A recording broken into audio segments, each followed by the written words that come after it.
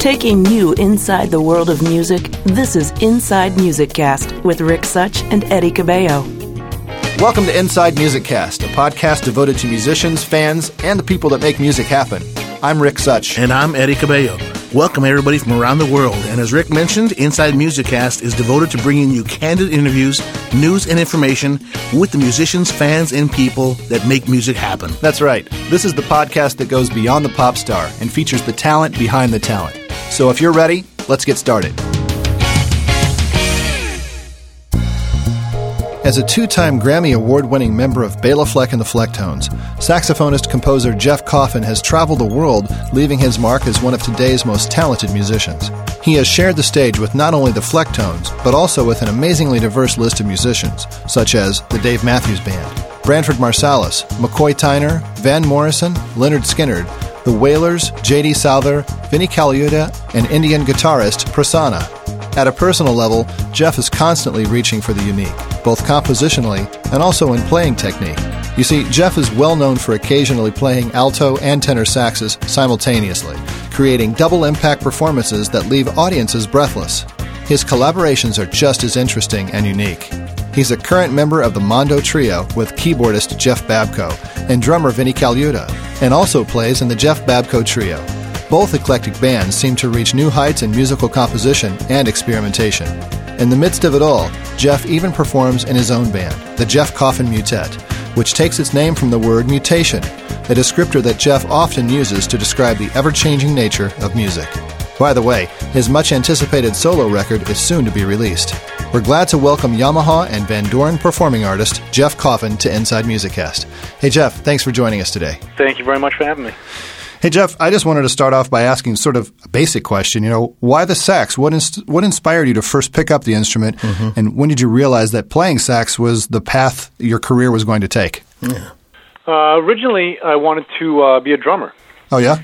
And when I was living in Maine, a small town in Maine called Dexter, Maine, when it's time to pick the instruments and choose them and all that, I was wanting to play drums, and I'm sure my folks were behind me, like waving my band director off. And he was like, "Well, the saxophone's kind of nice," and I went, "Oh, okay, sure, why not?" And so the funny thing is, man, is when I got the instrument home, I was playing alto. I remember very, very distinctly, man, when I got the instrument home, I opened it up, and of course, there's the mouthpiece and the ligature reeds and, blah, blah, blah, blah, blah. There's a bunch of different parts. And I remember opening the case, and I looked at it, and there were all these parts, and I just kind of shook my head, and I just closed the case. It's too complicated. Oh, right, exactly, too complicated. But, I knew fairly quickly that I kind of had an affinity for it. I was... and probably still am a bit of a ham when it comes to playing. And I just remember, being able to pull out melodies pretty quickly. And, playing music excited me so much that I usually wouldn't sit down in band. I would usually stand. Mm-hmm. And as a trombone player and I, we would just basically stand together in band. And my director was like, "Man, if you want to stand, you go right ahead. If it moves you that much to stand, then go ahead and stand." I had the same sort of experience on that day when you go into middle school and you pick out your instrument. I wanted to play marimba. It was my passion to play marimba. And my band director looked at me and he goes, "No, you've got nice, big, thick lips. Why don't you play the tuba?" I said, "No way." Well, you know what? I played tuba for 3 years in high school also. I played sousaphone for 3 years. Oh, yeah? Yeah, in marching band. When I moved to New Hampshire, and my director in New Hampshire moved all the woodwind players to brass instruments because it's so cold up in New England that there's nothing worse, man, than a clarinet or a flute or a saxophone playing when it's 15 degrees out. Oh yeah. Except for maybe a piccolo. Exactly. So he moved everybody to brass instruments, and I did tuba for 3 years, sousaphone. Let me sort of shake your memory. What was the first model of the sax that you picked up? It was a Vito. That's awesome. I love it. Hey, listen. Well, by the time I was in seventh grade, the summer of my seventh grade year, I was playing with my director in a trio, and I was able to work enough that I was in my 8th grade year, I was actually able to buy my first horn. Really? And which was a King Super 20, and that was probably 1978, 79, somewhere right around there. Right. And I remember it just took forever to get there, man. I was just coming up from Boston, but from the middle of Maine, that seems like it might as well be Antarctica. And so it just took forever to get there, and, you know, I would go down to the office every day going, is my horn here yet? Is my horn? No, it's not here yet. We'll call you. We'll let you know. No doubt. Basically, leave us alone. Gee whiz. Well, you made the good instrument decision. I think it's panned out to be a decent career, huh? Oh, thanks. Yeah, it sure has. Hey, listen. I was recently on your website, and I was really glad to see that you had mentioned, you know, some amazing classic, what I call classic kings of jazz: Coltrane, Duke, Monk, Miles, and so on, and how they influenced you, you know, growing up, and the sounds that made you what you are today, and in your style. But my question is sort of apart from the classics. I mean, let's talk about some contemporary influences. You know, who have contributed to what Jeff Coffin, how he plays, or what you've adapted to? Who are the contemporary people that have sort of added some spice to who you are? Boy, there's so many, man. My listening palette is really, really wide, and the stuff that has really knocked me out over the last, I would say, 20 years or so has been more in the world music realm and more field recordings. Yeah. I would say instrumentally in what we would consider to be jazz, whatever the heck that word means anymore. Right. Probably the biggest influence for me in the last 15 or 20 years would have to be Ornette Coleman. Mm-hmm. Uh-huh. When I got into Ornette and when I finally was able to hear his music in a way that it opened up for me, I about drove off the road. And Alice Coltrane also, her music has meant a lot to me over the last number of years. As far as stuff that's outside of what we would consider to be American jazz, a lot of African music, a lot of music from Mali, like Wangare, who was an amazing Malian vocalist. Sure. She's the diva of Mali. Kasi Diamati, Tumani Diabati, the great kora player. Lots of different music from that region where there's a lot of not only African influence, but a lot of Middle Eastern influence also. Mm-hmm. And so you hear a very melismatic kind of vocal that's going on, but at the same time you're hearing these very traditional, very ancient African rhythms that are rolled in there also. So that influences my composition a lot as well, thinking about layering things on top of things and how different parts need to be able to stand all by themselves, and then you can kind of layer with those, you know? Exactly. And so a lot of African music, you know, field recordings also from Africa, from South Africa, from Ghana, from the Congo, you know, places that you know, they don't think about Pro Tools. They don't think about, oh, this is a little out of tune. They're working with sound of nature, you know, even pygmy music from the Ituri forest. I mean, stuff that's, you really can't describe it in terms of Western tonality. Music from South America, certain Brazilian music, a lot of Afro-Cuban music also. Love Afro-Cuban stuff. Flute players from Cuba. Indian music has been a kind of a revelation in a lot of ways also, the way that they conceptualize and understand rhythm and their T-highs, you know, how they have these very, very complex melodies and over kind of a stagnant harmony, using different notes, kind of limiting themselves to particular note choices to explore those from a rhythmic foundation. You know, there's a tune that I wrote called The Mad Hatter Rides Again. It's an 8.5. When I wrote it, I didn't realize it was an 8.5, but I attribute that directly from the Indian stuff. Wow. And there's a tune on an upcoming record of mine called L'Espérance, which is definitely dealing with certain Indian rhythms and certain patterns. And so there's been a big influence there. Even Aboriginal music out of Australia, you know, hearing some of that and incorporating you know, some of the sounds that I get on the saxophone are comparable in some ways to the sounds of the didgeridoo, where there's overtones, there's more than one tone going on, right. manipulated, vocally even. Abdullah Ibrahim from Africa has been a huge influence. Certain music out of Scandinavia also, certain things I've heard. A lot of the stuff from ECM. The ECM label is really interesting to me. Right. Folk music from America, blues music from America, all the Alan Lomax stuff, the prison work songs, and there's another record called Angola Spirituals. Right.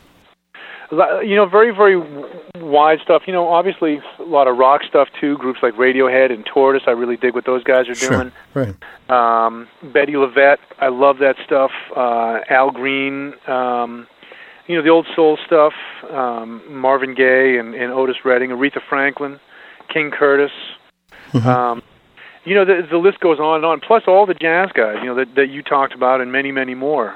The essence of what I'm picking up of what you're saying is, you're into the culture of it. You were talking about the different cultures of Africa and Afro-Cuban, and whether it's Brazilian or whatever. I mean, we're talking culture here. It's not necessarily music that leads you to culture, but you have to want to get into the culture and understand it. And for some reason, the culture brings you to music. And so it really is a combination of musical culture that you're talking about. I mean, that takes you away. Right? I think it is. Partially because I think that those things are intrinsically linked with those cultures. The music in Africa is not, you're not able to separate it from the culture. There's music for birth and death. There's music for puberty and for old age, for a good harvest, bad harvest, rainy season, dry season. All these different things, marriage and so there's no division. It's part of their religion. It's part of their everyday life. I was listening to some music from Morocco last night. That this family that was playing and singing, this family, this music is from a family that's 1,000 years old.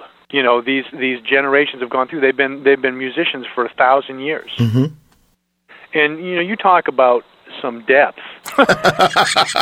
I mean, my God, we talk about guys like Ravi Coltrane or Felix Pastorius or Matt Garrison or some of these guys that are second generation.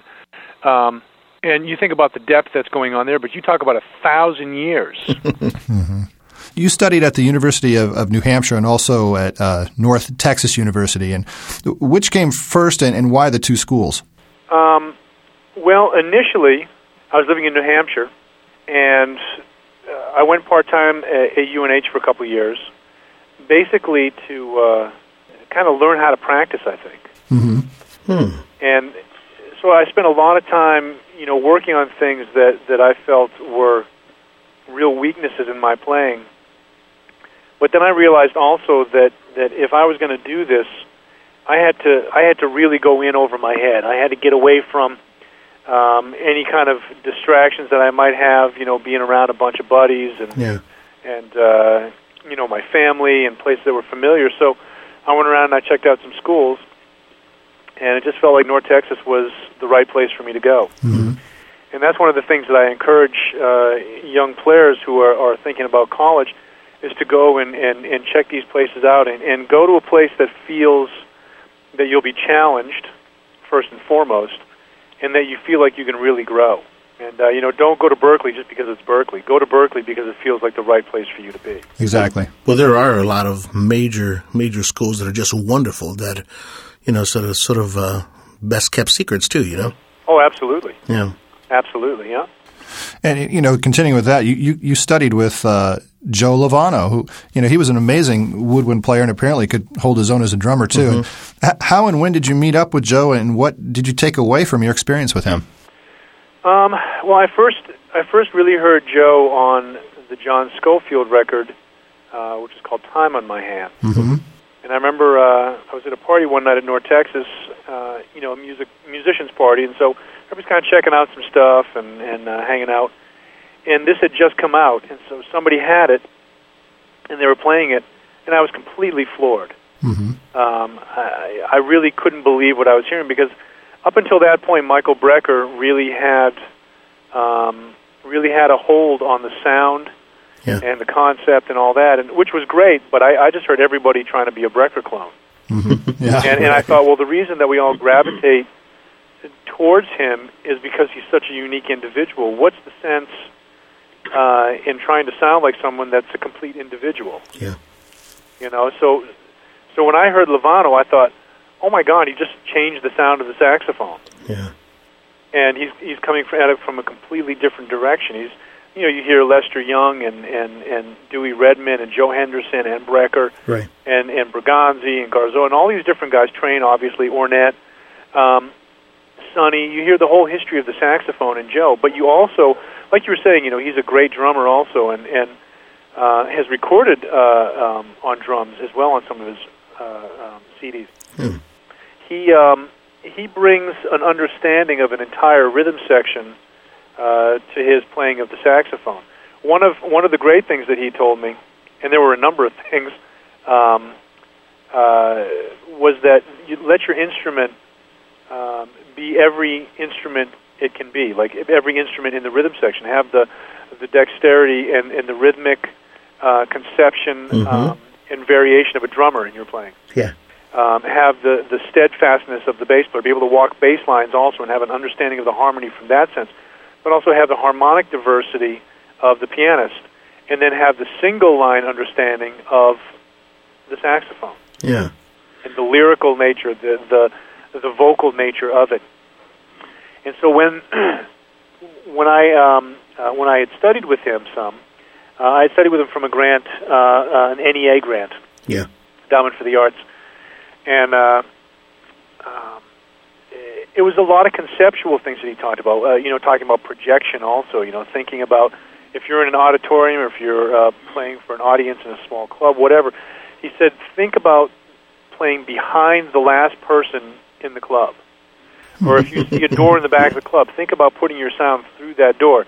He said the people in the front row are always going to be able to hear you. Yeah. But the idea of projection is an entirely different concept than the idea of playing loud or soft. Yeah, right. That's neat. It's a whole different thing. And so I talked to big bands about that also. I'm like, think about even at a soft volume, even at your pianissimo, that you have to reach behind the person that's in the back row. Mm-hmm. I said, think about this whole audience, and then behind them there's a big field.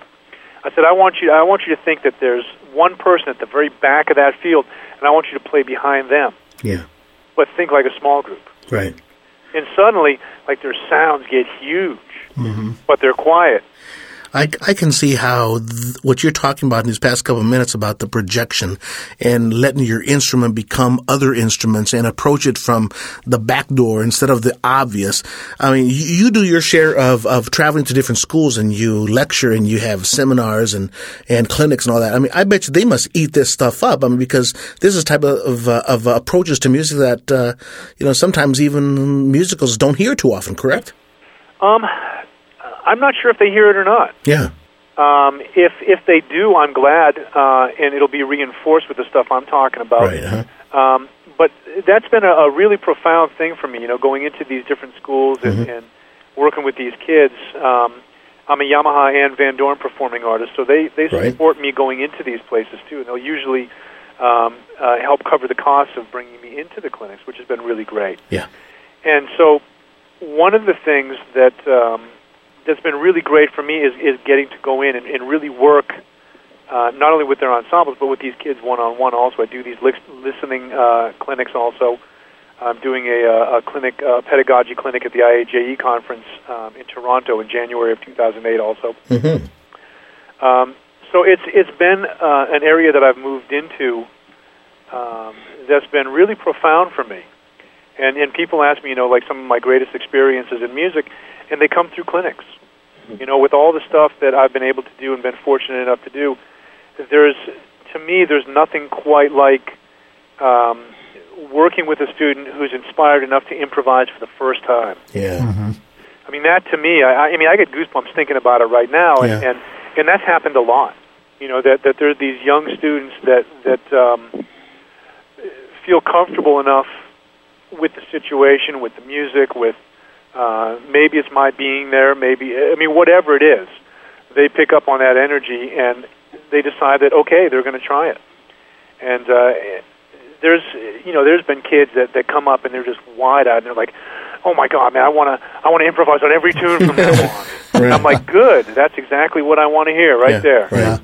You know, I get these letters back from parents or from students or directors, and it's good. It's encouraging to me also. I know that there's a lot of guys out there that are kind of old school, and you know, I've seen people berate students before, and I'm like, sure, I don't understand how that's going to help. Yeah, right. You know, so my approach is very different, and I'm not saying it doesn't help, but I just don't understand the reasoning for that, basically. And I really feel that music is supposed to be joyful and full of emotion and passion. But there are some very important things that I feel that I can share with these students now. Also, having the experience that I've had and you know, having played as much music as I've had, I feel like there's a lot of growth that I can help them with. Sure. Well, that's great that you do that. It's really refreshing to hear that too, because you know, especially here in the United States, budget cutbacks are forcing a lot of music programs in schools, you know, they're going by the wayside in a lot of cases, especially a lot of inner city school systems, and you know, it's. You know, I kind of foresee at some point that if music programs are gone, students who really want to, you know, reach out and explore their musical passions are going to have to find it from people like yourself in one-on-one education. Mm-hmm. So that's really great that you do that. I appreciate that. Well, thanks. Yeah. So I appreciate your appreciation. No, we appreciate your appreciation of our appreciation. We really do. All right, now you're pushing it. So you became a member of the Grammy Award-winning band Bela Fleck and the Flecktones, I think it was in 1997, and you know, you've performed on every album since, beginning with Left of Cool. And, you know, how did you first hop on with the band, and was this by invitation, audition? How did you meet up with those guys? It's interesting. When I moved to Nashville, there was really no place to play improvised music, and so I started a jam session, which ran for about 9 years. And at one of the jam sessions, there was a drummer that had come through and played named Tom Pollard, who was he used to live in Nashville. He lives in New York now. He was a friend of Bela's and a couple of the other guys. And so he had left a phone message for Bela and said, "Oh, there's this tenor player in town that I don't think you know about." It was myself, and he said, "I think you'd really enjoy his playing. You know, you should look him up at some point." So at that time, I was playing with R&B soul band, a 5-horn R&B soul band. Here in Nashville, and we were in Aspen doing some recording and doing some playing, and the Flecktones were coming through, and I was hanging out with this buddy of mine, this great trumpet player, lives in Worcester, Mass. now, Bill Fanning, and I said to him, I said, if we could find Vic, I said, we'd probably get some tickets for tonight's show, go see the Flecktones and say hi to some guys from Nashville, and literally within 30 seconds, Vic's walking down the middle of the street towards us. I thought, well, that's interesting, and so we went to the show, and I went down during the set break to say thanks, and got introduced to Bela, and he kind of looks at me weird, and he says, "I've got a message on my machine to get in touch with you when I get home. What are you doing here?" And I said, "Well," and so I told him, and he says, "Well, look, why don't you hang out and let's wrap after the show?" And so we decided we would get together in Nashville, after we were both back off the road, and did some playing. We played some original tunes of mine, a couple of his, and some Ornette tunes, and a couple of standards, and just really hit it off, man, personally and musically, and cool. And they were playing at a place called Cafe Milano here in town, which is about a 250, 300 seat venue, and they were doing 5 nights. And he said, on one of these nights, why don't you come down and play a couple of tunes? And so I did, and that night, Stuart Duncan, the great fiddle player, was supposed to play also, but his daughter had the flu. And so Bela said, well, why don't you just play the whole night with us? Holy cow. And this was in December, so they were doing some Christmas tunes and whatnot, and I was like, well, I don't know any of your tunes. He's like, well, we'll play some vamps, a couple of blues things, and, maybe we'll do that Ornette tune that we did also, and, a couple of these Christmas things are pretty easy, and so I said, okay. And I remember writing out Sunset Road on a napkin and balancing it on the microphone stand hoping and praying that it's not going to like catch a little gust of wind and blow off in the middle of the tune. And you had those situations where you actually have to make a hole in the napkin so it can just go right over it. Right, I'm like licking part of the napkin to keep it stuck together and all. It's just ridiculous. So you made it through that concert, huh? Made it through, and we had a great time, and got into some really nice moments with Future Man, also kind of a Elvin Trainish kind of vibe, and just real high energy. And they asked me to do, I think, 3 or 4 dates with them when they were in Vermont. Well, they were going to Vermont, and then it was 3 days at the Knitting Factory in New York. Yeah. And which to me was, was like going to Mecca. That was like, I'm thinking, oh my God, I'm going to actually play the Knitting Factory, like with this group even. I was scared to death, man. Absolutely scared to death, because they have some very, very complex music and crazy time signature stuff, and I could play in 4 and 3, and that was about it at that time. And so now there's stuff that's in 11 or 17 or God only knows what on some of the stuff. I don't even know what some of the stuff is in, quite frankly. Yeah, there's the song UFO Tofu. There's a section in that music where I listen to it and I try to keep up and I get lost. Well, that song is a palindrome.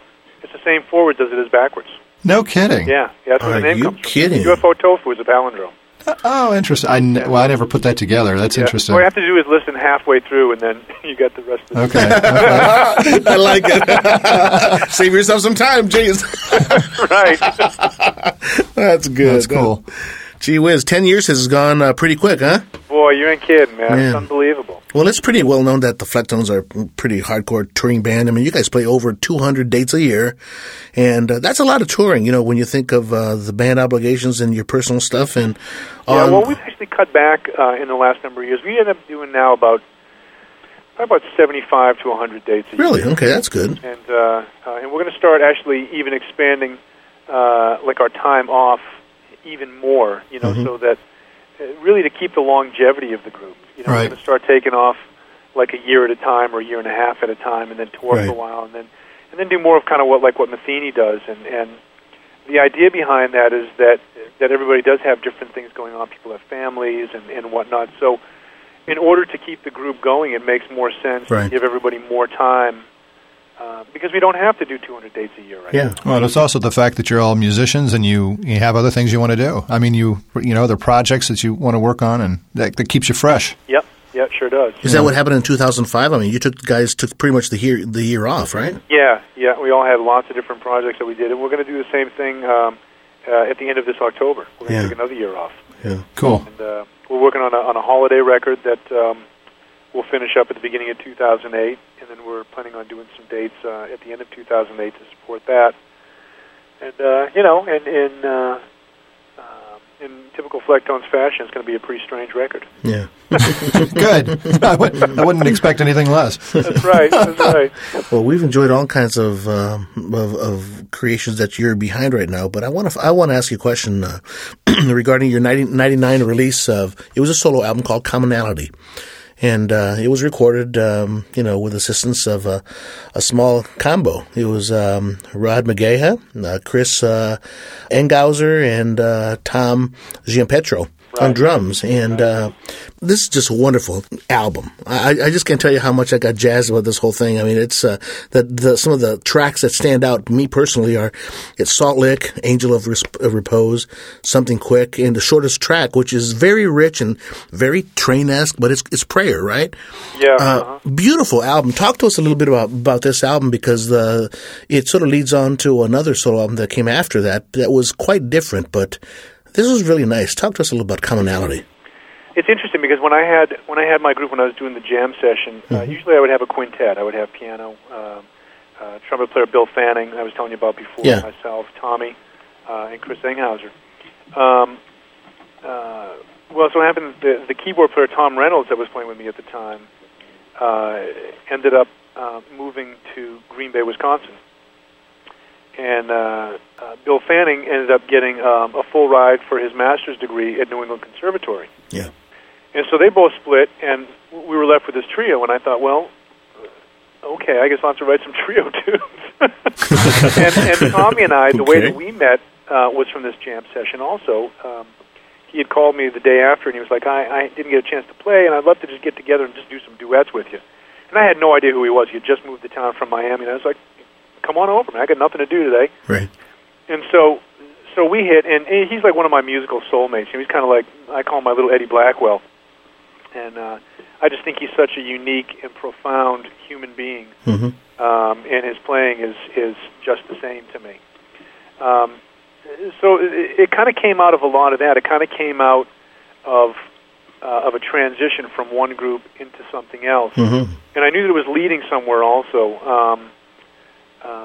And to me, when I did Go Round, I wanted to start that record where Commonality left off. I follow you. And I wanted to follow one of those branches. And the same with Bloom, my last one. Mm-hmm. I wanted that to start and follow one of the branches that Go Round had branched off from. Mm-hmm.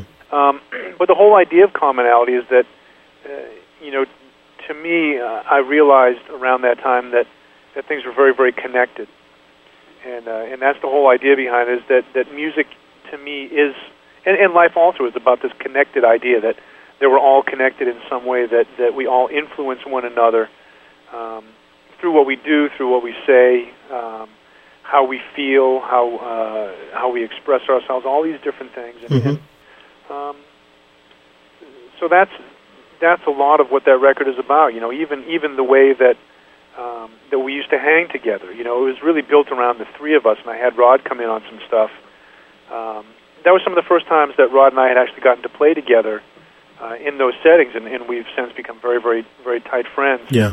And we've played thousands of hours together. Mm-hmm. And he's a very, very interesting musician as well. And so I think that the kind of the uniqueness of everybody lended towards the uniqueness of that project. Yeah, you mentioned Go Round, and something as a project that sort of fed off of Commonality. In approaching Go Round, I mean, something else happened also. You sort of came up with a name of your quartet and so forth. But tell us what Mutet is about for the information for our audience, and it's really a philosophical approach as to what music is to you. Talk to us about not just Go Round, but Mutet. Yeah, again, Go Round was influenced a lot by the stuff that I had been checking out at that time, the African stuff, Abdullah Ibrahim also. Yeah. I was checking out a lot of Dewey Redman at the time. Just really breaking into some different areas musically, and I feel that was influencing that too. Also, a lot of New Orleans stuff. Right. So I realized that the music that means the most to me is music that has motion to it, that's cyclical. Yeah. And that's the whole idea of Go Round, is that there's motion to it. Right. It's almost like a tumbleweed, and that tumbleweed, it's moving, but it's not always moving at the same pace or at the same quickness. Mm-hmm. And Ornette's music is a lot like that to me as well. And so there were certain things that I really wanted to explore with that record. Mm-hmm. Andrew Hill I was listening to a lot at the time also, and different things like that.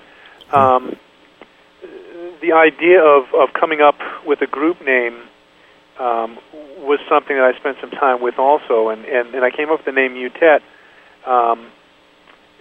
coming from the word mutation, which to me is really what music is all about for me, is that it's always changing.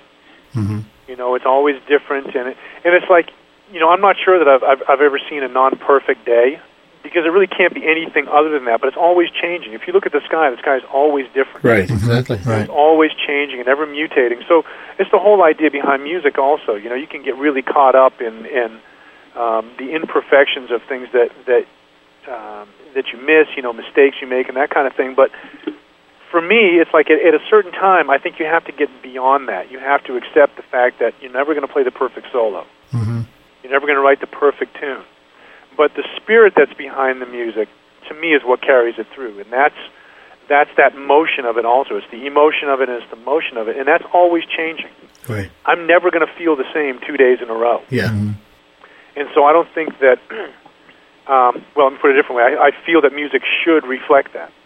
And that's interesting what you were saying about perfect, because truly, and I think you mentioned this, what is perfect, Obviously, it's anyone's idea of what is right, but, like you said, there's so many variables in life and with music, as an analogy there. Yeah, and if you stay in the moment, that moment has got to be perfect because it can't be anything else. Right. It doesn't mean that you haven't had better moments or you haven't had worse moments. But if you're in that place, if you're able to be in that moment, it's like, when you talk about being in the zone as a musician, at that moment, once you realize you've been there, you're out of it. But when you're able to think back and go, oh, what was that about? You realize that at that moment that everything is connected. Mm-hmm. And to me, that's a lot about it. I'm not saying that it's a perfect record. I'm not saying that it's a perfect solo. I'm not saying that I'm a perfect person. But I'm saying that in the very moment that I'm in, there is perfection there. Mm-hmm. Sure. The name of this upcoming record of mine that'll probably be released early 2008 that I'd love to talk about some as well after Bloom is going to be called Utopia. Interesting. And I kept thinking about it, and the more I think about it, the more I like it, because it's the whole idea that the utopia is in the ever-changing moment. That's good. And so cool. it kind of harkens to a lot of different things, and to me, it's like change in music is what attracts me to it. I don't, if I was playing bossa novas all day long, I'd be done playing by the end of the day. Mm-hmm. Or any style of music. Right. So that idea of change and that idea of mutation and the mutability. There's a great poem by Lord Byron called Mutability also, or is it Mutability?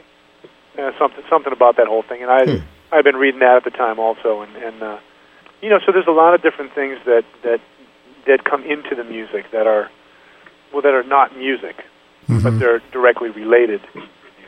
Well, you mentioned your upcoming release, I guess, in 2008 called Utopia, and the question I was about to ask, in jazz being such an amalgam of sounds and ideas and structure, you wouldn't know it by most of the stuff that's out there. True. And I'm serious about that, man. That's actually something that I'd like to address really quick. And I'm not slamming any of the musicians. I'm just I'm really disappointed with the idea of what jazz is. I mean, I don't even know what that word means anymore, quite frankly. But right. All these guys that are even that are younger than myself. I'm 41, and there are guys out there that are 20, 25 years old that are still playing Duke Ellington. And don't get me wrong, Duke is one of the true geniuses of music. But it's like that music is 70 years old, man. Mm-hmm. I mean, what happened to the guys who were like improvising, leading the way? Mm-hmm.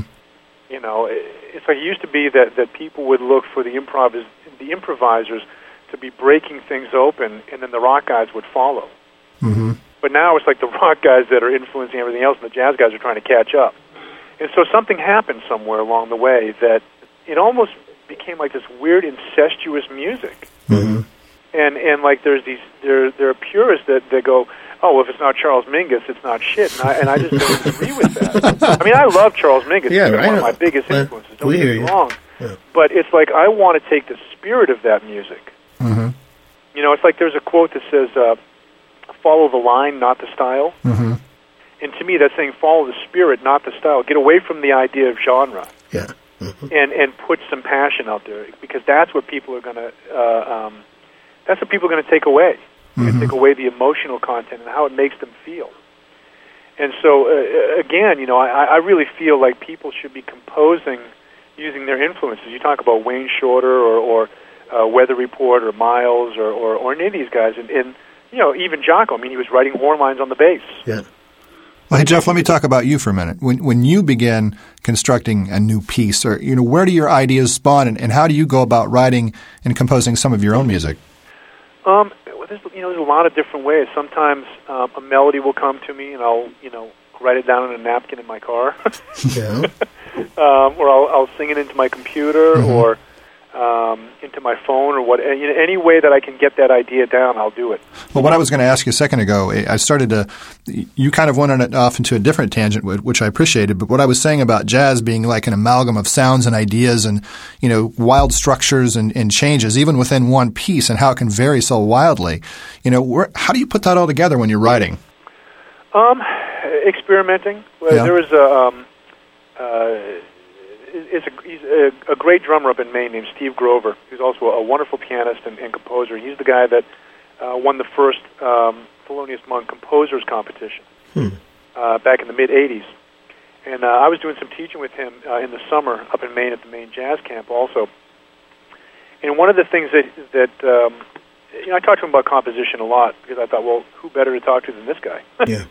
And so one of the things that he talked to me about was really reworking melodies, like trying things, putting them in different places on the beat, displacing. Like if you have a good melody, that good melody is going to always be a good melody. Right, yeah. By displacing it in some ways or by playing it rubato or whatever, you start to come up with different ideas. So one of the ways that I do it is I look at these melodies and sometimes I'll play them backwards or invert them. Just try different things, but I'm always trying to come up with good melodies. And that, to me, is where I start, usually. I mean, doesn't that open the door, if you think about it, for improvisational thinking? I mean, because you start restructuring it, you lay down the framework, and then from an improvisational perspective, I mean, you can do anything at any time, correct? I think so. And one of my favorite players is Charles Lloyd. And I think that Charles Lloyd exemplifies the idea of a compositional improviser. I think Miles did also, Sonny, obviously. I think Ornette does also. I mean, there's so much melody in what Ornette plays. You just have to listen to it a different way. You can't listen to it like you're listening to Charlie Parker necessarily. Yeah. You have to listen to, like, to me, Ornette sounds almost like field hollers or folk tunes. And so it's chock full of melody. So I do think that that's a great jumping off point. I think that, I was just writing this paper the other day just because I've been thinking about it, but it's the whole idea of technique versus passion. And whether it's harmonic technique also, I can listen to Abdullah Ibrahim and get chills, and then listen to, somebody that's, playing giant steps at 1,000 miles an hour and just be going, what's the point? Yeah, exactly. Where's the emotional content here? I don't want to hear you working on an exercise. I want to hear you pulling something from the deep recesses of who you are. Yeah, exactly. It's like give me Marvin Gaye or Otis Redding any day of the week. Right. Or Aretha. And I'm telling you, man, that music moves people. Why does it move people? Because you're getting a depth. Yeah. Or Lightning Hopkins. You don't need any technique to express yourself. It's like one of the things I put in this article. I said, let me ask you this question. How many words does a baby need to express to their parents that they need something? 0. Right. Exactly. Exactly. So you talk about no technique, but yet somehow these ideas and these emotions get passed through, and those are the things that we take with us. We see a child smile at something or look at a flower, and a smile comes over the face, and you just know. Yeah, it's an amazing moment, man. It's an epiphanal moment for both people. Is improvisation, when you talk to students across the states or wherever you are, regarding improvisation, is that something that can be taught? I mean, that's quite difficult. I mean, it's because it's almost you have to internalize it and you have to really get it. But is that tough for a musician to grasp? Well, I don't think so. It's like we're improvising this conversation, right? Exactly. And I'm not as eloquent as some, and I'm more eloquent than others. Yeah. But I'm kind of, I'm thinking about what you're saying and I'm reacting to it. So no, I think the concept of improvisation is always going to be there, and I think it's always been the thing that's been there. What I think ends up happening is that young students aren't encouraged to improvise quickly enough. It's like saying, you have to have these scales together, you have to have all this stuff together before you can improvise. I don't agree with that at all. Yeah. I think that you should start improvising the minute that you get something. If you've never played piano, sit down at a piano and try to find some stuff. That's improvising. Yeah. The word improvisation comes from the word improvisio, the Latin root, which literally means unexpected or surprise. So what you're being asked to do as an improviser is surprise people, is to give something that's unexpected. And to me, the idea of surprise is that you end up feeling a surprise in your body. When somebody jumps from around the corner, or when you have a surprise party, or when someone scares you or whatever, you feel that surprise in your body. And you remember those moments. Right. If somebody comes and visits you that you haven't seen for 15 years, a great friend, you remember that moment of emotion, that unexpected, that surprise. And to me, that's what improvisation is about. And forget about genre. Yeah. Improvisation has been the one thing that's survived all the way through. Mm-hmm. Mm-hmm. Musical genres will come and go, but the idea of the unexpected being something that people gravitate towards will always be there. I think that when you're talking about improvisation from a musical standpoint, there really is, and it really boils down to chemistry and communication. The way when I've seen you guys on stage with you and the Flecktones, and it's you just really feel each other out. You kind of it's like this, like you said, this conversation. You and I we're feeling each other out. We're figuring out what to ask you and talk to you next about. And that's the way you sort of fly sometimes when you're on stage. Well, right, and at the same time, these conversations like this or improvisational encounters that people have with one another, I think that you grow from those things also. Mm-hmm. I think that you allow yourself to try things and say things or bring certain points across that you learn from, and the next time it might be a little different. Or 5 years from now, it might I might have a different philosophy about certain things. Mm-hmm. But there's a lot. I think there's a lot that can be learned from trying those things, from just kind of putting it on the line. And you're right. We are always trying to communicate with one another on stage. There's a lot of nonverbal communication that goes on also. A glance, a smile, or a laugh, or a body motion, or whatever. One of the things that I do in my clinics also is I go and I play for the students. I play solo for about 10 or 15 minutes. Mm-hmm. And I go through a lot of different styles of playing the saxophone. Playing chords on the instrument, different kinds of articulation, altissimo, double horn stuff, singing through the instrument, growling through the instrument. Anything that I can think of, basically, I'm going to try to do it. Sure. Mm-hmm. And when I get done, we start talking about what they heard. And so I put the stuff up on the board, and I'm like, okay, what else? What else did they have? That's cool. Techniques. Yeah. And so by the time we have 40 or 50 things on the board, which is pretty quick, actually, right. Then I say, okay, anything else? And at the point that we can't really pull anything else out, we have probably 40 or 50 things on the board. And I say to them, now, which of these are not elements of improvisation? And, of course, they all are. Yeah. Mm-hmm. And they go, oh, my God. They realize that there are as many things as they can imagine. Sure. They can try to pull out of their instruments. Mm-hmm. And they can try things, and they can experiment. And at the same time, I talk to them about the basics. Needing to be sure that you're working on these things, because you have to foster the roots. Yeah. Because the oak tree is not going to grow if the roots aren't there. You're right, absolutely. But eventually, that oak tree, man, is 200 years old, and it's going to last another 200 years. Yeah. Because that foundation is there. Yeah, and the leaves are still coming out fresh. Absolutely. Yep, Absolutely. That's a wonderful analogy. And, so that's... I really encourage people to improvise as soon as they can. Mm-hmm. But you have to work on the other side of it also. Yeah. Well, hey, we're going to switch gears just a little real quick. We recently had Jeff Babko as a guest here on Inside Music Cast. And oh, man, he owes me money. Well, we know that you recently performed with he and Vinny Colaiuta on the Mondo Trio project. And, Jeff said that you were a real nag to work with. And he did not. He said he was. Oh, that's not the half of it. That's not. No, he said he was a good guy. All right. Now, he had great things to say about you, and now you get to return the favor. Tell me a little bit about your experience working with Babko and Vinny. Oh, I hated it. Touche. There you go. Very good comeback. On that note, folks, thanks for being with us. Thanks. I'll be here all night. That's right.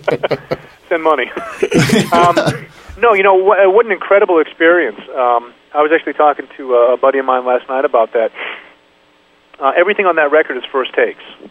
Really? And, I had met Jeff through my buddy Tom Giampietro when Tommy went up to Northern Iowa to get his master's degree. He's a drummer, right? Yeah. Mm-hmm. And he and Jeff had gone to University of Miami together. And so Jeff was out on the West Coast by this point, and so Tommy had his master's recital, and he invited myself and Jeff Babko and some other folks up to do this. And so Babko and I met up there and really hit it off and just had a ball. And he said, let's do something together. And I said, let's do something together.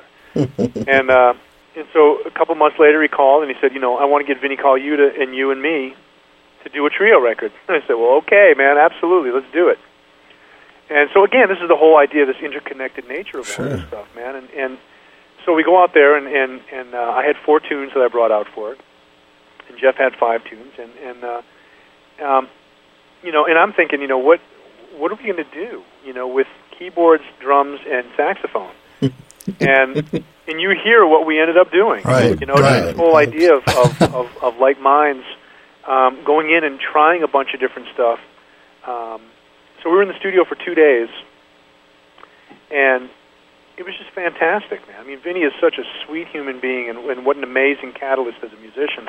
And, and Babko just speaks for himself, too. Just a beautiful, beautiful human being and an incredible musician, wonderful composer, and they just both have a very similar spirit to the kind of musicians I really enjoy being around. Very adventurous, and really willing to just put it out there and lay it on the line. Well, you said something very important, that the three of you were like minds.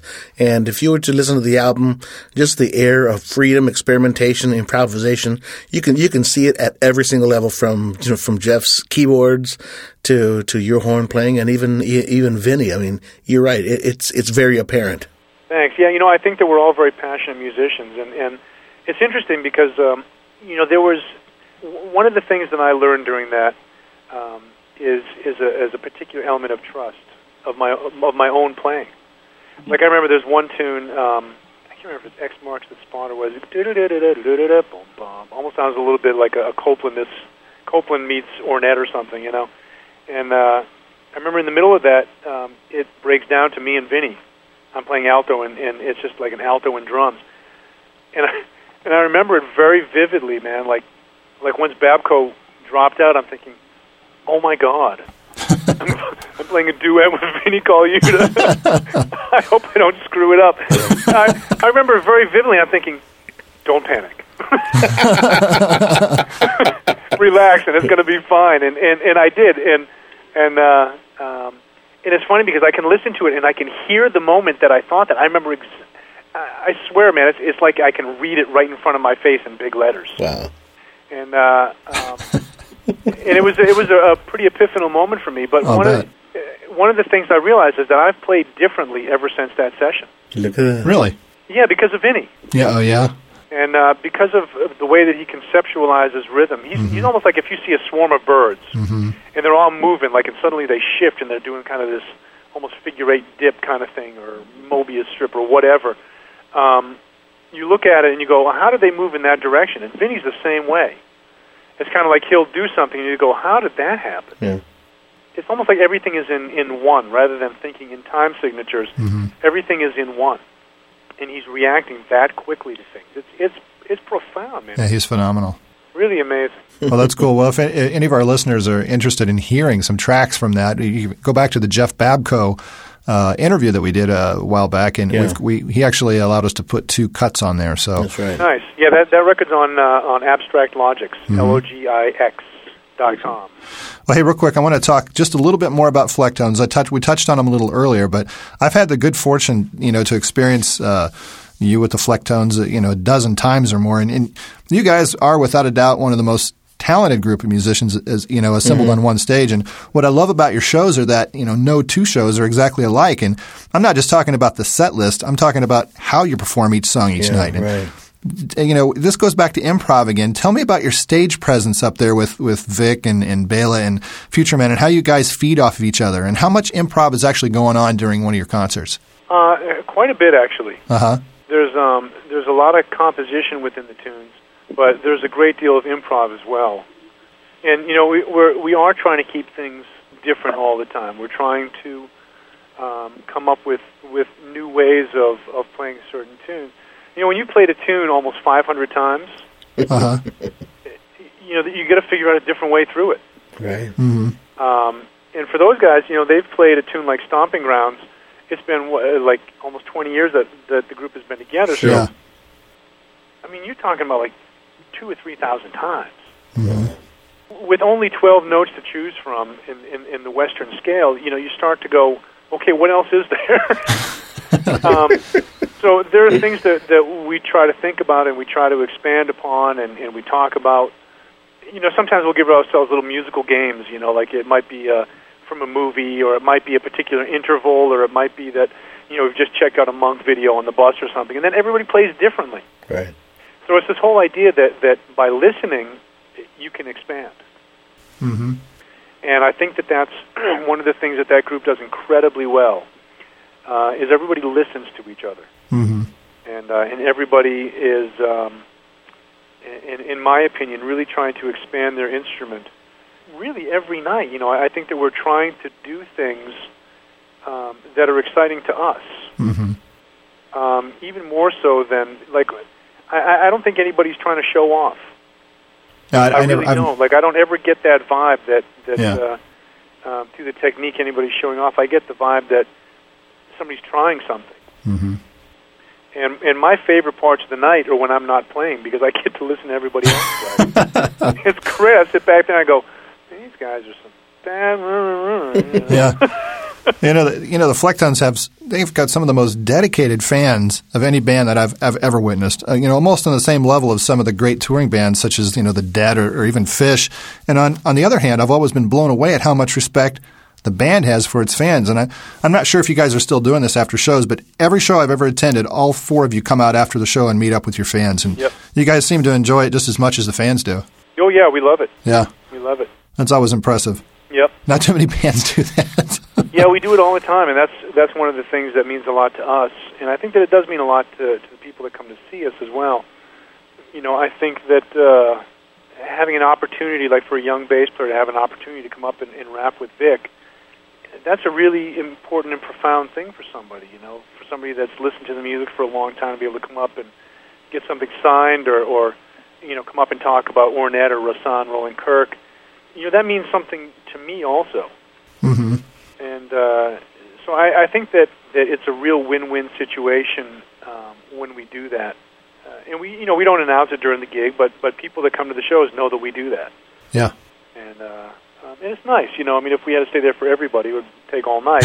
But not everybody needs to hang or even wants to hang. But it's really nice the people that do, and we can find out different things that they're listening to and that they're influenced by, and we get CDs from people, and we make really good friends on the road. That's good. That's great. Hey, listen, I know that you have some Mutet gigs coming up, as well as some Flecktone gigs that are scheduled for the remainder of the year. But other than the new project that's coming out, can you give us an update as to other work that might be in the making here? Yeah, I did some stuff recently with Humphreys McGee. Mm-hmm. There's a record called Bottom Half that I did 2 tunes on horn arrangements on that really both came out great. So I've been doing some stuff with them, and played on the new Mark Broussard record also. Yeah, very cool. And, just kind of doing a lot of different things. I've got a music camp coming up next week in Maryland, the Maryland Summer Jazz Camp. And that's really cool because that's for people who don't necessarily play full-time. It's almost like fantasy baseball camp. Yeah. And so it's, I think it's like 4 days or something, 3 or 4 days. Uh-huh. And a great friend of mine that I was in North Texas with, a friend named Jeff Antoniak, who's a wonderful saxophonist and composer, started this thing. And so it's, I think it's MarylandSummerJazz.com. Cool. And got a bunch of clinics lined up for the end of the year up in the Chicago area and some different things. IAJE's coming up. Working on this record. This record is featuring Future Man playing acoustic drums, Kofi Burbridge, who plays with Derek Trucks, and a number of other folks. It's Oteil Burbridge's brother. He's playing keyboards and flute on the record. Mm-hmm.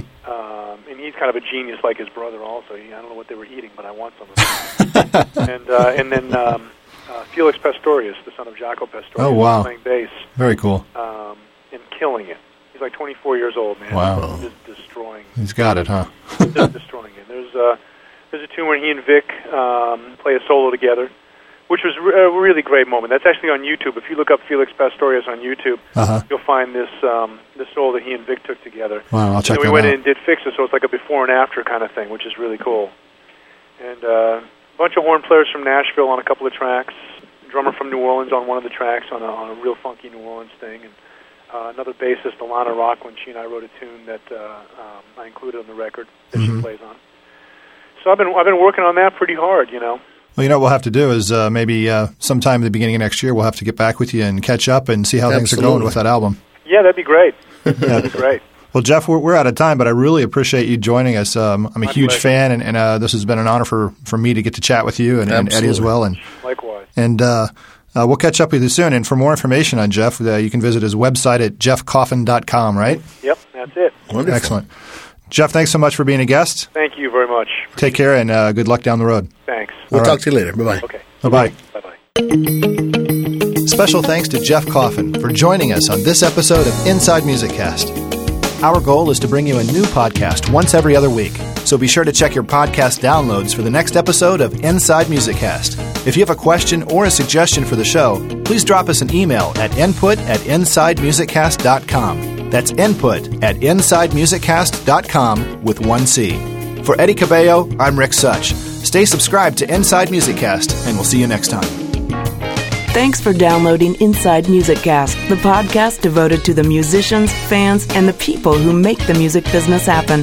Your subscription is appreciated, so be sure to check your podcatcher for our next episode. You can also visit InsideMusicCast.com for additional content. If you'd like to contact us via email, the address is input@InsideMusicCast.com.